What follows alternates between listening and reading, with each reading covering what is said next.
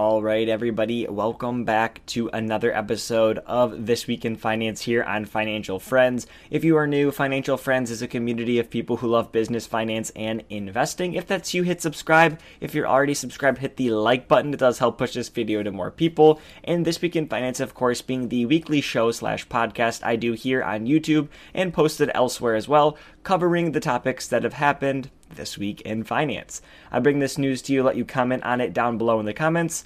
Without further ado, let's go ahead and dive into things that have happened this week. Of course, inflation. Inflation is still here, was here last month, was here the prior month, will probably continue to be here at a very heavily elevated rate.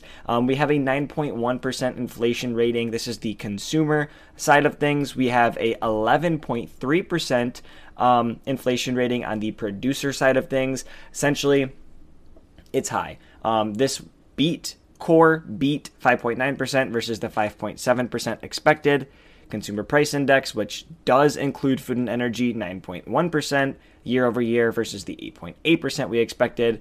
And this is actually weighing on wages now. So it had always been weighing on wages, but there was a report here that basically the hourly worker wages fell 1%. That's a total down now 3.6% from a year ago. So even with potential wage increases to help battle against inflation, we're still seeing the people who are working, their wages are decreasing as a result of this inflation. So that's really going to be the same news that we're seeing now. Of course, a 100 basis point hike is on the table now. That is a 1% overall interest rate hike. That would be the largest that we've seen so far. We've seen a couple, I think we've seen a 0.25, a 0.5, 0.75. So potentially now here seeing a 1% increase would be really, really big. There's some Federal Reserve people saying, hey, look, we're getting a little bit ahead of ourselves, but it is, of course, on the table at this point. Markets are pricing in a 1% increase. So speaking more on inflation, we've been talking about it a lot. I don't want to bore you. It, of course, is still here. We'll still cover it.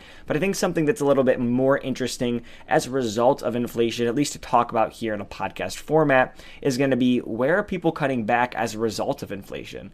We're continuing to see it ever present in the economy, in the news. So how are people battling against it? Well, some Americans are fighting against it by cutting back. 77% say they're cutting back on restaurants dining out. 69% saying they're not doing entertainment, not going out as much. Travel, vacation spending is 63%. Then we have 55%, 45%, 41%, 32%, 23%, and 20% on travel, vacation spending, big household purchases, buying a new car, media subscriptions, gym and exercise memberships, groceries, and non-emergency medical costs. Now, something that I wanted to point out, because we've talked about it before here on the show, is media subscriptions. Media subscriptions are things like Netflix, Spotify, Apple Music, Peacock, HBO Max, Hulu, Disney Plus. I use Canva. That's a media subscription. Okay. So all of these different things are media subscriptions. People are cutting those out of their budgets. Now, someone who is working on that and really speaking about those media subscriptions, someone trying to bring down the cost potentially of their media subscription is Netflix. And Netflix has since partnered with Microsoft to generate an ad-supported version of their streaming platform. Now, this kind of came, I won't say as a shock, but a lot of people didn't assume they would go with Microsoft. They were meeting with Comcast, they were meeting with Google, and they ended up going with Microsoft. They felt that it gave them a lot of flexibility. I'm going to pull the quote here so I'm not just reading things randomly. More importantly, Microsoft offered the flexibility to innovate over time on both technology and sales side, as well as strong privacy protections for our members. That coming as a statement from Greg Peters, Netflix COO. So, obviously, that is the reason that they made that decision. They chose to go with them. I am personally just going to point out here, I feel as if Netflix is behind the eight ball on this. Now, Do they have to make this change? Yes. But I feel like it was a forced change. They're doing this out of necessity, not because they feel it's a good idea. And that has been publicized very, very broadly. We see here the co-CEO, Reed Hastings, has long opposed adding commercials or other promotions to the platform, but saying during the company's pre-recorded earnings conference call that it now, quote, makes a lot of sense. Oh, no crap. Really? I mean, people always are looking to cut back and save, but Netflix was a premium subscription, right? You didn't have to deal with that. Well, now they're looking to add more value to their platform when their platform is literally being stripped of all of its content because every single other major producer is taking back their stuff. Comcast is taking back their content. HBO taking back their content, Warner Brothers taking back their content, Disney taking back their content. Everyone wants their own content back because they're all creating their own subscription services. And when you're Netflix sitting there with nothing, you now have to pump a bunch more money onto your platform. Well, where do you get the money from? The people that subscribe to your platform. What do you make them do? Pay more. And they have raised the price. And Netflix has actually came out and said, look, this has helped our revenue, but we believe it's partially responsible for a loss of 600,000 subscribers most recently. Their earnings expected to come out next Tuesday. They're expecting a potential 2 million customer loss? What? So in this time, when everyone, of course, is cutting back, is Netflix the biggest loser? That's really going to be the hot topic because YouTube is free. People are not going to stop watching YouTube. There are other cheaper versions of different streaming services like Disney, like Peacock, like Hulu. Who is going to win out? Who is going to be the most affordable and the best option for people? This is potentially not coming in terms of ads being on the platform and potentially an ad-supported cheaper version until I think late next year. Trying to find it here in the article, but nonetheless, it just feels like it's out of necessity. Now, something I pointed out on Twitter, I didn't pull it up here because it wasn't super relevant to have pulled up, but this is a really good thing for Microsoft. They mention it down here. The new business is a good thing for Microsoft's advertising division, which contributes to 6% of the software company's total revenue. So this should be a good boost for them. I mean, Netflix is going to be, nonetheless, I'm harping on Netflix, but they're still a really, really, really big player in this space, one of the only pure plays on streaming in the space. And so you're going to see probably a lot of revenue come from this. And if you're Microsoft, and as long as you can continue a good relationship moving forward, I see this as being very, very, very beneficial to Microsoft. Speaking of Google being in the running for this and Microsoft getting a benefit, Google is potentially going to spin off their ad tech business. They've been under really, really big scrutiny from the Department of Justice here in the United States, and they're trying to avoid another lawsuit coming their way in terms of just being a monopoly. I mean, they generate massive amounts of revenue in everything. Google's main business being online advertising. People mostly know them as a search engine. Well, where do you use your ads? On your search engine. Okay, so they reported $257 billion in revenue for 2021. What Google is offering here is to spin off their ad business into Alphabet. So for those of you that didn't know, Alphabet is the parent company of Google. So you have Google companies that started with Google and were then spun off to just be a part of Alphabet, which is the broader parent company. Waymo, which is a self-driving car company, and Verily, which is a life sciences company. Those were both underneath Google at one point. They spun them out into Alphabet. So the parent company up top here is Alphabet. You have Google underneath with other companies in that kind of umbrella as well, like Waymo, like Verily. And Google is suggesting, hey, we'll get rid of our business, but we're going to keep it in Alphabet. And something very important to note, let's go ahead and look it up. When you look up Google stock here, right, you're searching for Google stock. You could also search for GOOG, which is another version of their stock. I'm not going to get into that now, but you're actually purchasing Alphabet. You're not buying Google. You're buying Alphabet. Now, of course, Google is the largest portion of Alphabet, but nonetheless, you're buying Alphabet, not Google. So even if they spun off their business, you're still buying that business when you purchase stock in the company. Now, that is not necessarily what the Department of Justice is worried about. They're worried about, look, we don't want you controlling everything, that being Google. But if they're coming after Alphabet, it would make sense. They're going after Google. It makes sense for Google to spin the business off, but Alphabet still controls it. It's a really weird thing here, where essentially Google's going to spin off a business, but it's going to do nothing. Actually, the same person, Sundar, is going to control the whole thing. This is the image of him here. So it makes sense on Google's part. Like, hey, look, we're going to do this. Now, of course, the Department of Justice is saying, look, we're not, no. In short, basically, they're saying, we'll pursue remedies, not settlements. We're not going to take your cop-out call here. We're not going to allow you to do this just so that we don't pursue you. It doesn't make sense on our part because we're trying to fix the laws, not just take little settlements here. So a really interesting story. One I am actually going to keep up on a lot because I like Google. I invest in Google. I think Google's a fantastic company, or I should say Alphabet, because that's really where my money is going. But nonetheless, definitely going to keep up on this for sure. Next up here is Klarna. Their valuation has plunged 85% to $6.7 billion. They just funded or raised funding at $6.7 billion versus the $45.6 billion that they were raising at a year ago. Now, the CEO says, look, this is a testament to the strength of our business, but I say, I don't understand this. I quite simply, look, I get it. The company has functioned for a long time. They've been profitable at some points, but from a consumer perspective, you're pretending like you're taking out of credit doesn't affect you because there's no interest on it. You're enabling consumers to be worse off financially. Now, yes, I get that they're fighting against the credit card industry here, and credit cards can be very bad for your personal finances, but they can also benefit you.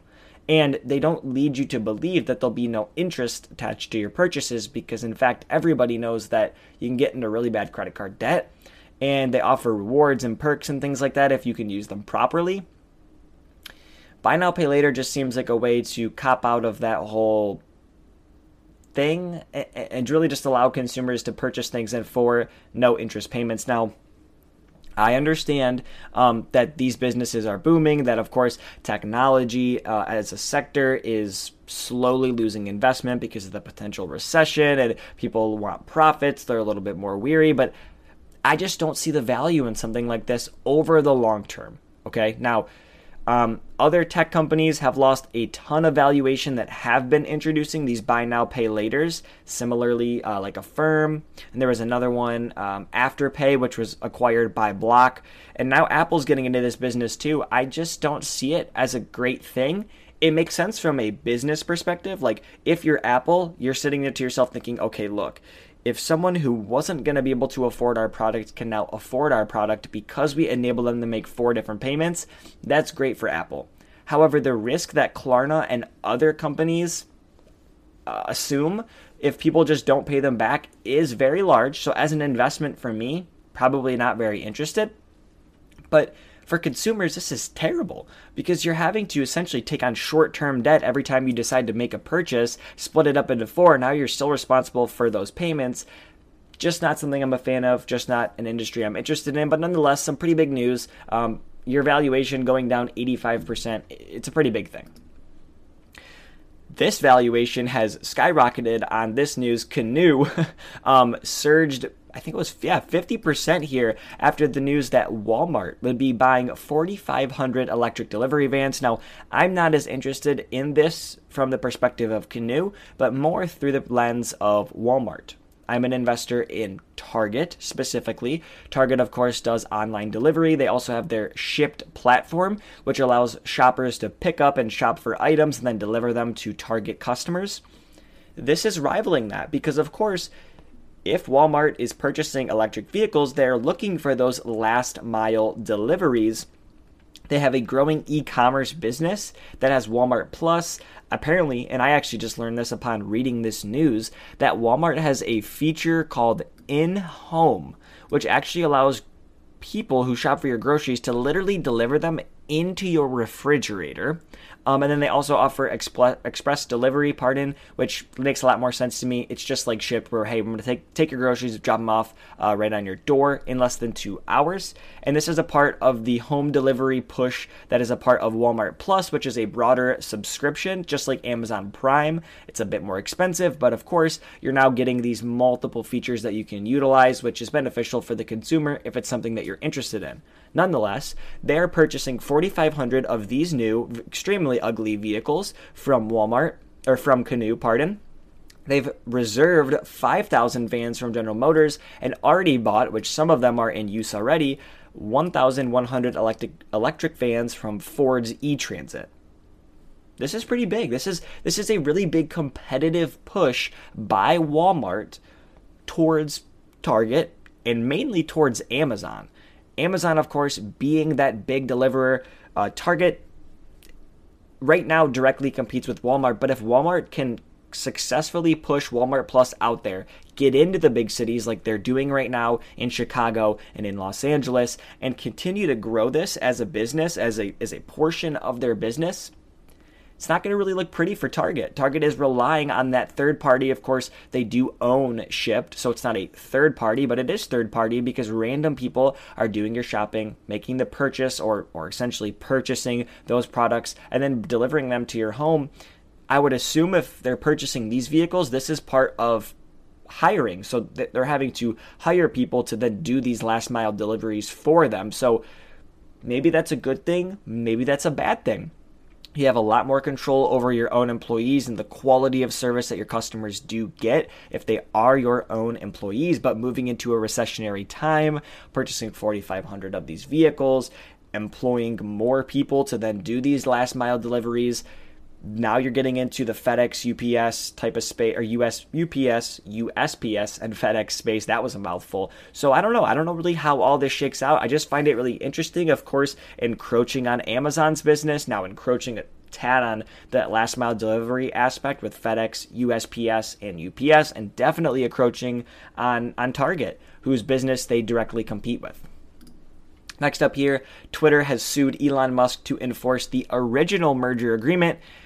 Bits and pieces of this story can be found through This Week in Finance. That will be linked at the end of this video, so you can go ahead and try and check out some of those older episodes if you're interested. But I'm sure there's some really, really good summaries here on the internet. You can go ahead and search those up. But basically, Elon Musk agreed to buy Twitter. He now doesn't want to buy Twitter. Twitter wants him to finish the purchase that he agreed to, and now they're taking it to court because Elon Musk said, no, I don't want to do it. So, there's been a lot of debate over what exactly could happen here.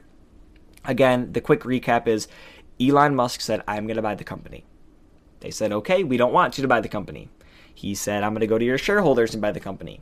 They said, fine, you can have the company. He said, okay, I'm going to buy the company. He then said, wait, you guys have way too many bots. Tell me how many bots or fake accounts are on your platform. This is where it gets murky because Twitter says that they've already shared that real number. Elon Musk says that's not the real number. I don't know if the real number was ever shared. I don't know if he got information that he was asking for. Rumor has it he asked for additional information and Twitter did not hand over that information. That's why Elon Musk says he's abandoning this agreement.